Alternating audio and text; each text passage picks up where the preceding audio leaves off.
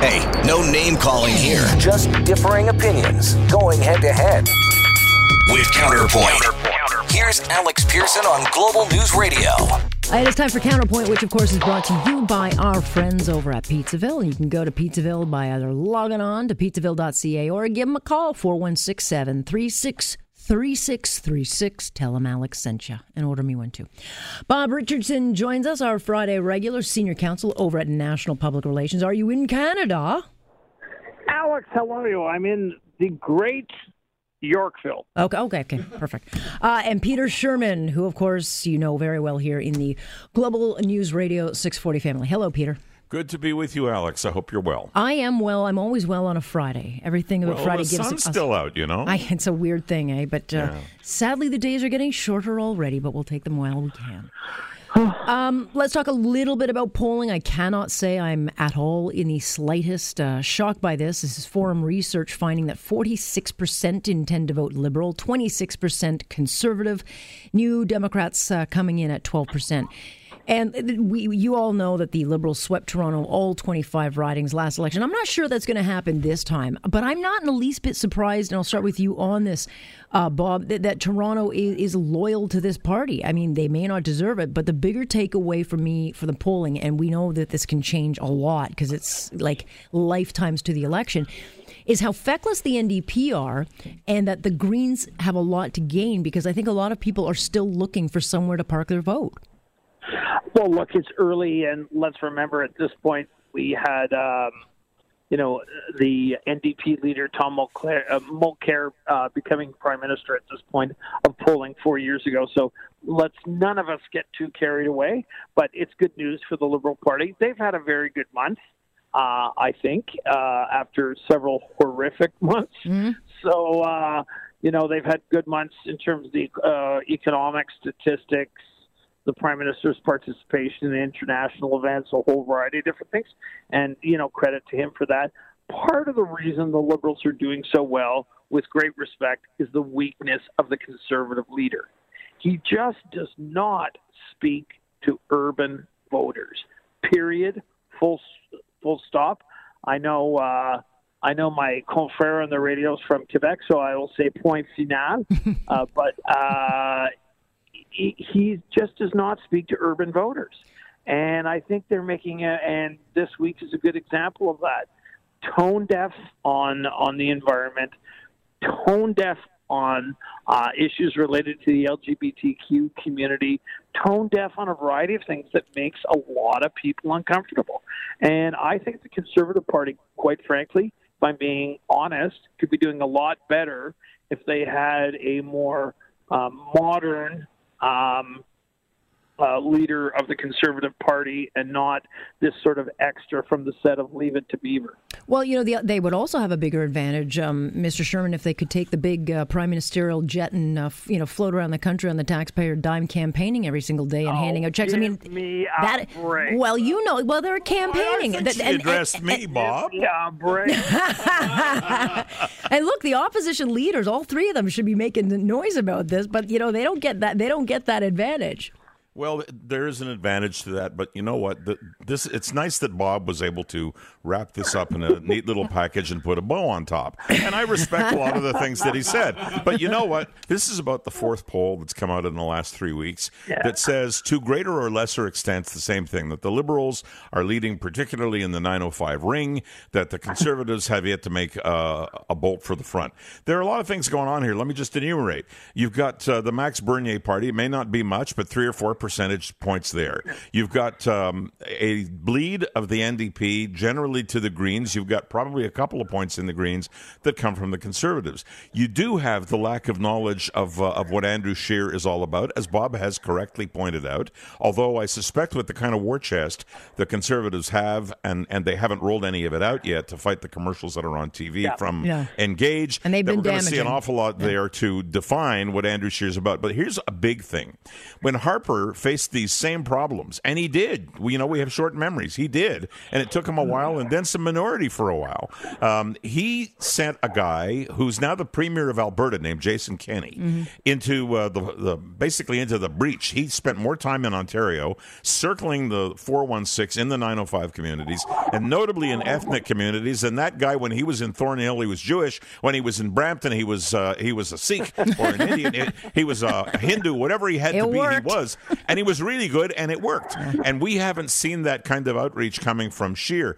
And I'm worried about this because you can't win without having the groundswell that Ontario and notably central Toronto provides, and everywhere else, Trudeau is toast because he's a liar.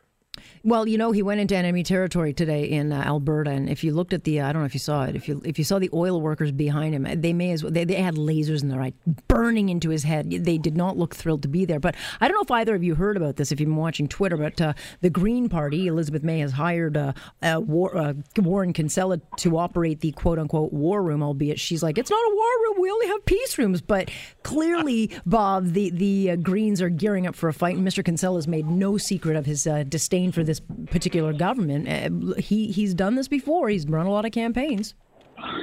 Well, listen, full disclosure, Warren and I went to university together. I am an old friend of his, so you will get nothing negative out of me tonight. I will be nice and polite. Well, no, I mean, what I'm saying is that he has experience to run a campaign, and the thing about Elizabeth May is she doesn't. She's never really had to kind of... And he has run some very, very good war rooms over the years for, work for Mr. Chrétien. He did exceptionally good work for Dalton McGuinty on campaigns. This is a person not to be taken lightly. At the same time, the Greens seem to be, I thought the Greens would be smarter, more organized, more focused, lining up. Where are the 5 or 6 or 7 interesting Canadians that are joining the Greens and running for member of Parliament right now? Well, if somebody can find them, Bob, it's going to be Kinsella. He might be calling you after this, Bob. Your job, Bob, is to find us the star candidates. There you are. But Warren and I will be on the opposite sides on this one. But the Greens do not seem to quite have their act together. Yeah. And the NDP are a mess. Mm-hmm. They've nominated 113 candidates, in a 338 candidate race. And the candidates that they're nominating in seats that they should be competitive with are not prominent people. And they're not people that should be, He's not even going to Stampede. He's not going to Stampede. He launches a national cycling strategy promise in Ottawa. I'm like, dude, get out to... Yeah. The only worry I have about the NDP is that the NDP is not going to do its usual job, which is to bleed votes from the Liberals and allow us to go through the middle. The Green might. Yeah. Wow. The Green might. The Green, actually, in fairness, with or without Kinsella, the Green probably stands to be able to bet a few bucks on a bit of a breakthrough. I'm not saying that they're going to rule Canada anytime soon. What I'm saying is they might find themselves with 3, 4, 5, 6, 7 representatives sitting in that house come October, and go have fun, Greens. Yeah, well, look, I think they underestimate Kinsella, and I disagree with him on a lot of stuff, but at their own detriment, because he knows what he's doing. Let's talk a little bit about the Conservative Party asking Canada's spy agency to investigate whether recent comments by Ottawa's former ambassador to China pose a threat to the upcoming fall election. Here's Lisa Raitt talking to John Oakley a little bit earlier on why they want this.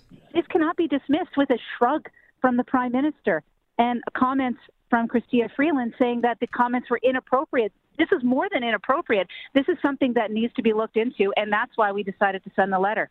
I mean, Peter, you can chalk this up to politics, a stunt, whatever, but the bottom line is it can't be met with a shrug, and the bottom line is he did say the comments, and they're dangerous. Yeah, and if we were in the States, we'd be appointing Mueller and we'd be calling him a traitor. The problem, I'm not an apologist for John McCallum. In fact, he was in a neighboring riding to mine when I served, and I had occasion to be at a number of events with this guy. At this point, he is an old guy who could best be described as a loose cannon. He's already been fired by this government. He's going to make comments, and he's going to make comments again. And I think, in fairness, and I understand what Lisa Raitt has to do. I understand what the Conservative position has to be. But I also understand that the Chinese are going, listen to this guy. Mm-hmm. Okay, they're going to do what they're going to do with or without what John McCallum has to say. Yeah, but notably, I mean, if the shoe were on the other foot, the opposition would be making the same kind of noise. Sure. Look, if I was in opposition, I would be doing exactly what the Conservatives are doing. So, I'm not going to fault them for it. But this can't be taken remotely serious. They will get 24 hours of good press out of this, and good on them for doing it. Mm-hmm. But this is not a serious issue. John McCallum was dismissed by the government. The government made their views fairly clear.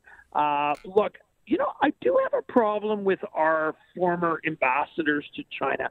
We obviously have a very difficult issue that we're dealing with here. And quite frankly, this Ambassador Mulrooney, Ambassador St. Jacques, can't get themselves off of TV and off of radio and out of print. And you know what we need from our former ambassadors right now? Silence. Yeah. It's a tough situation. We're trying to get people out of a difficult situation. We're trying to get our products into the country. And you know what we need from all these characters? Yeah, go away. Okay. Exactly. You know what? There's a piece of me that agrees with you, Bob. Then there's another piece of me that says, what exactly do you think the people who actually do speak for government, and I'm talking about Freeland and Trudeau, are doing about this? The picture that was worth 1,000 words was Justin sitting next to Xi Jinping a couple of weeks ago. And you want to talk about the deep freeze? They might as well have been behind bars. Well, yeah. Not the kind of bar that Mr. Trudeau would like to be at, but yeah, it was not nearly as fun. All right, guys, let's just pause it there, and then we'll pick up the rest of the headlines. There's a lot going on today. As we pick up round 2 of Counterpoint, which, of course, is brought to you by our friends over at Pizzaville at pizzaville.ca, or you can give them a call at 416-736-3636. We will be back right after this here on Point. I'm Alex Pearson. This is Global News Radio. Hey, no name calling here. Just differing opinions going head to head. With Counterpoint. Here's Alex Pearson on Global News Radio. And it is time for round 2 here of Counterpoint, brought to you by our friends at Pizzaville, either online at pizzaville.ca or just call them up, 416-736-3636. We've got Bob Richardson and Peter Sherman weighing in on all things thingy. I don't know what your liquor stores look like, guys, but if you look around, there's a lot of dust collecting on the shelves as delays in getting the booze onto shelves is a growing problem, blamed on this new distribution management system that apparently no one can figure out. And it's rumored apparently to have been rolled out before it's ready, kind of like Presto and Phoenix and every other government program that's put into place, Bob. OPSU is blaming this on privatization, but the way I look at it is, if we had privatization, I'd be able to go elsewhere. Well, Alex, I don't want to scare you, but I'm with you 100% on I knew I'd win you over. I knew I'd rub off on you. The LCBO drives me crazy. I'm a Quebecer, and I'll forgive you for that. Only in this country where somebody's handed a complete 100% monopoly, and they can't keep liquor on the shelves. I was in my store not that long ago, 4 or 5 days ago, and it looked like like shelves in a grocery store in Zimbabwe, and you're just going like, what is going on here? You have a monopoly. You have one job. You have one job to do, which is to get liquor in people's hands. The other job, by the way, is to get the recycled bags, which they also run out of regularly because they can't figure out how to keep those in stock either. Here's an idea. Privatize the LCBO. As Mr. Chrétien would say, the better, the sooner. Yeah, well, because the proof is the proof is the proof is the proof, whatever the proof clip is. But Peter, they can't. What is with these government programs that they buy and no one can understand them, so they don't work, and we end up spending billions more to fix them to get. I have no idea. I tried. I went to my local LCBO. I tried to buy a bottle of Glenlivet, pretty common single malt Scotch. I wanted to pay with my Presto card. They wouldn't let me do that, and they didn't have Glenlivet. So, I mean, it really is like that. But you know what? You asked about the comments by Smokey Thomas of OPSU, and he's attributing this to privatization. What the hell are you smoking, Smokey? Okay, well, they don't have the pot file, so they're not smoking Is it that anything. good? You don't even sell cannabis. You're on something, because this has got nothing to do with privatization. It's got to do with the fact that they bought a package. They didn't have it developed, I don't believe. They implemented it like a lot of companies do sometimes. They push the button before it was the right time. And so they have the trucks, and they have the men, and they have the stock, and they can't get it from point A to point B because the delivery schedules or the manifests are not being spit out properly, and they don't know who needs what. So this is just bad management. And I think where we have to look, this is not about Doug Ford. It's not about any of that. It's ultimately going to be about the government saying to its management at LCBO, you botched this, and we're going to fix it. And how we're going to fix it is we're going to change you. Yeah. You know what? People need to be fired. Yeah. If people You're hilarious. No, but if people cannot run a monopoly for alcohol, for God's sakes, this is getting simpler in life. If you can't run that, then you shouldn't be there. And you know what? People should be held to account. This board should hold those people to account. The government should hold them to account, and they should be shown the door. Yeah, I tend to agree with you, Bob, but I don't think that's going to happen. Quickly, we don't have a lot of time for this, but you both, I'm sure, been to Stampede. I've been many times, and of course, we get the same headline every year: a third horse killed at the chuck wagon races. And I'm a massive horse lover, so I can't stomach this particular event. I don't like it. It's antiquated. It's outdated. Is it time to get rid of it, Mr. Sherman? Yeah, it is. The Stampede is a great thing. Horses and cattle are part of it. Animals are generally part of it. I don't really... There are people who would say you're not an animal lover if you can condone rodeo. Look, these horses that participate in rodeo are like the riders who are on them. They're bred to do it, and there's nothing wrong with it. They don't get hurt. If the chuck wagon races are organized in such a way that 3 horses have to die, there's something wrong with that, and people don't go to sit in a coliseum and watch that, and they don't take kids to see that. So if that's the way it's going to be, screw the chuck wagons. Do something else. It's the one event that, I mean, I can put up with the other stuff, but it is, Bob, the one event that I just cringe because I know how risky it is. And as the chuck wagoners will say themselves, and they're saying tonight, look, it is a sport with risk, and this is part of the price you pay. But again, in this day and age where we don't eat, shark fin soup, we don't let whales get bred into captivity, we're doing all these other environmental things. Like, at some point, you got to say, okay, get rid of the wagons and the horses part. Well, I'm probably one stage before both of you. I'm a big fan of the Calgary Stampede. I think it's great. I've been lucky to participate and see it. I think it's important to the culture of both the city of Calgary and Alberta. So, I think that's all important. I'm wondering if there isn't one stage before we ban stuff. I would like them to go to 2 horses. I'll say just tweak it. 2 horses. Is there anything we can do? And I just don't know enough about it. Yeah. But is there anything we can do to kind of like move it forward and continue the tradition without without these problems that we're seeing today? So I think it's probably time to move at least to that step. And if there's nothing we can do, it's time to think of the other step too as well. Yeah, I think they could, just kind of tweak it slightly. You put 2 horses instead of 4. You might not get the power, but you also don't get as many deaths. All right, guys, you're having quite a party there in Yorkville, Bob, clearly, so I'll let you get back to it. But I thank you very much. And Peter Sherman. To be here. Yeah, good stuff. Thank you to you as well, Peter Sherman. I always appreciate it. Have a good And I think you're filling in on the morning show? Morning show all next week, yeah. Oh, good. Lucky you. Wake up. Well, 3:30 in the morning is a bit of a, when you first do it, it's a bit of a push, but you know what? By Wednesday, you're cool. Yeah, well, I'll be thinking of you while I'm sleeping. Right. All right, thank you. On Point on Global News Radio. You're listening to On Point with Alex Pearson on Global News Radio.